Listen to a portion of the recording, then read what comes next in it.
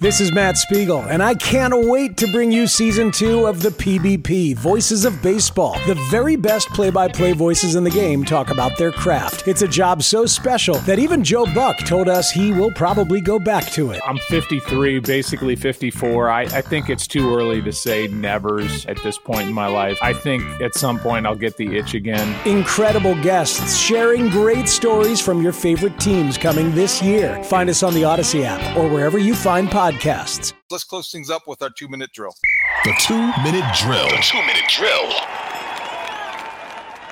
All right, Dan, something I wanted to get to.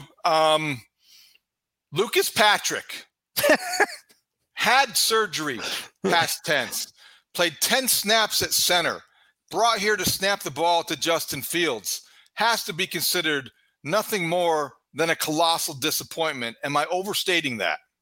Well, let's start with the revelation on Wednesday afternoon that Lucas Patrick's done for the season. Yeah, okay. The Bears kind of let that one sit there until Brad Biggs asked directly, "What's the latest with Lucas Patrick?" And Matty Bruce said, "Oh yeah, Lucas is done for the year," which led to some good-hearted joking around in the press room of like, "Oh, we forgot to tell you, Lucas has passed away, and condolences to the Patrick family, and you won't be seeing him again." We're just kidding around here, David. You gotta lighten the mood, but crazy. Right? Like we didn't know. And then all of a sudden it's like, oh yeah, by the way, he had surgery on his toe and he's not going to play again this year.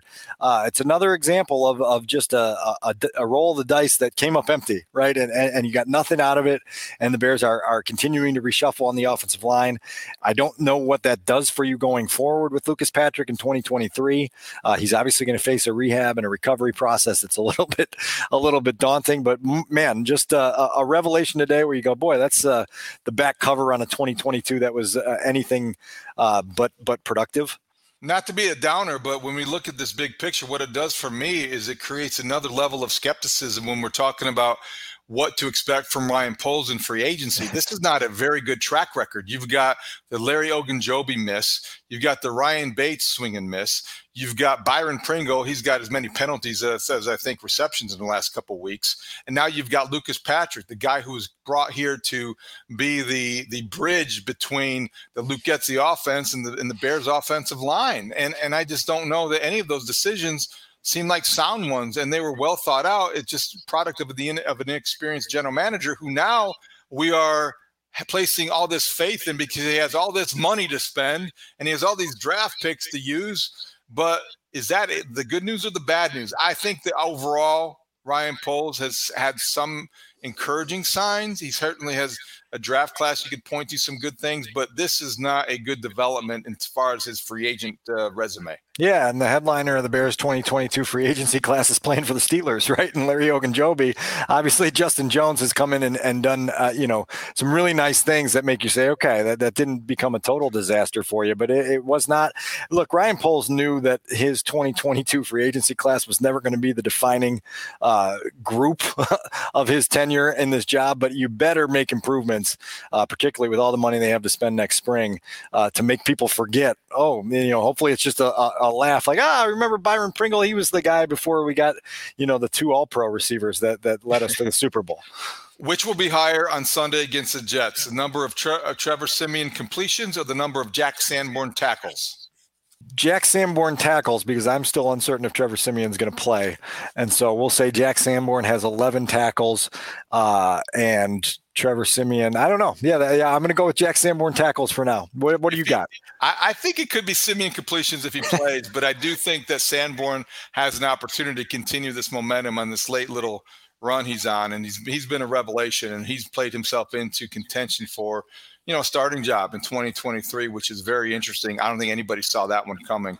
Anything else that we're forgetting football-wise before the Bears-Jets on Sunday? No, we've got 3 football games on Thursday. I gave you the record on Thanksgiving week. This is the first time since 2017 that I'll be able to celebrate a traditional Thanksgiving with my family. The Bears have been involved so often in these Thanksgiving Day games in Detroit, and the one year that they weren't, it was 2020, and you weren't allowed to see family. And so it's going to be good for me on Thursday to experience Thanksgiving the way most of the world does. I'll still have to be up at House Hall earlier in the day for practice and a little bit of interviewing, but come afternoon, pour me a bourbon, get me a seat on the couch and let me go wild with the food. That's awesome. I hope everybody listening has a great Thanksgiving weekend. We appreciate you downloading, listening, and subscribing to the Take North podcast, this first season. Talking about the Bears all season long. It's been 11 games, 3 wins, 8 losses, but plenty to discuss. So you can download on the Odyssey app, wherever you get your podcasts.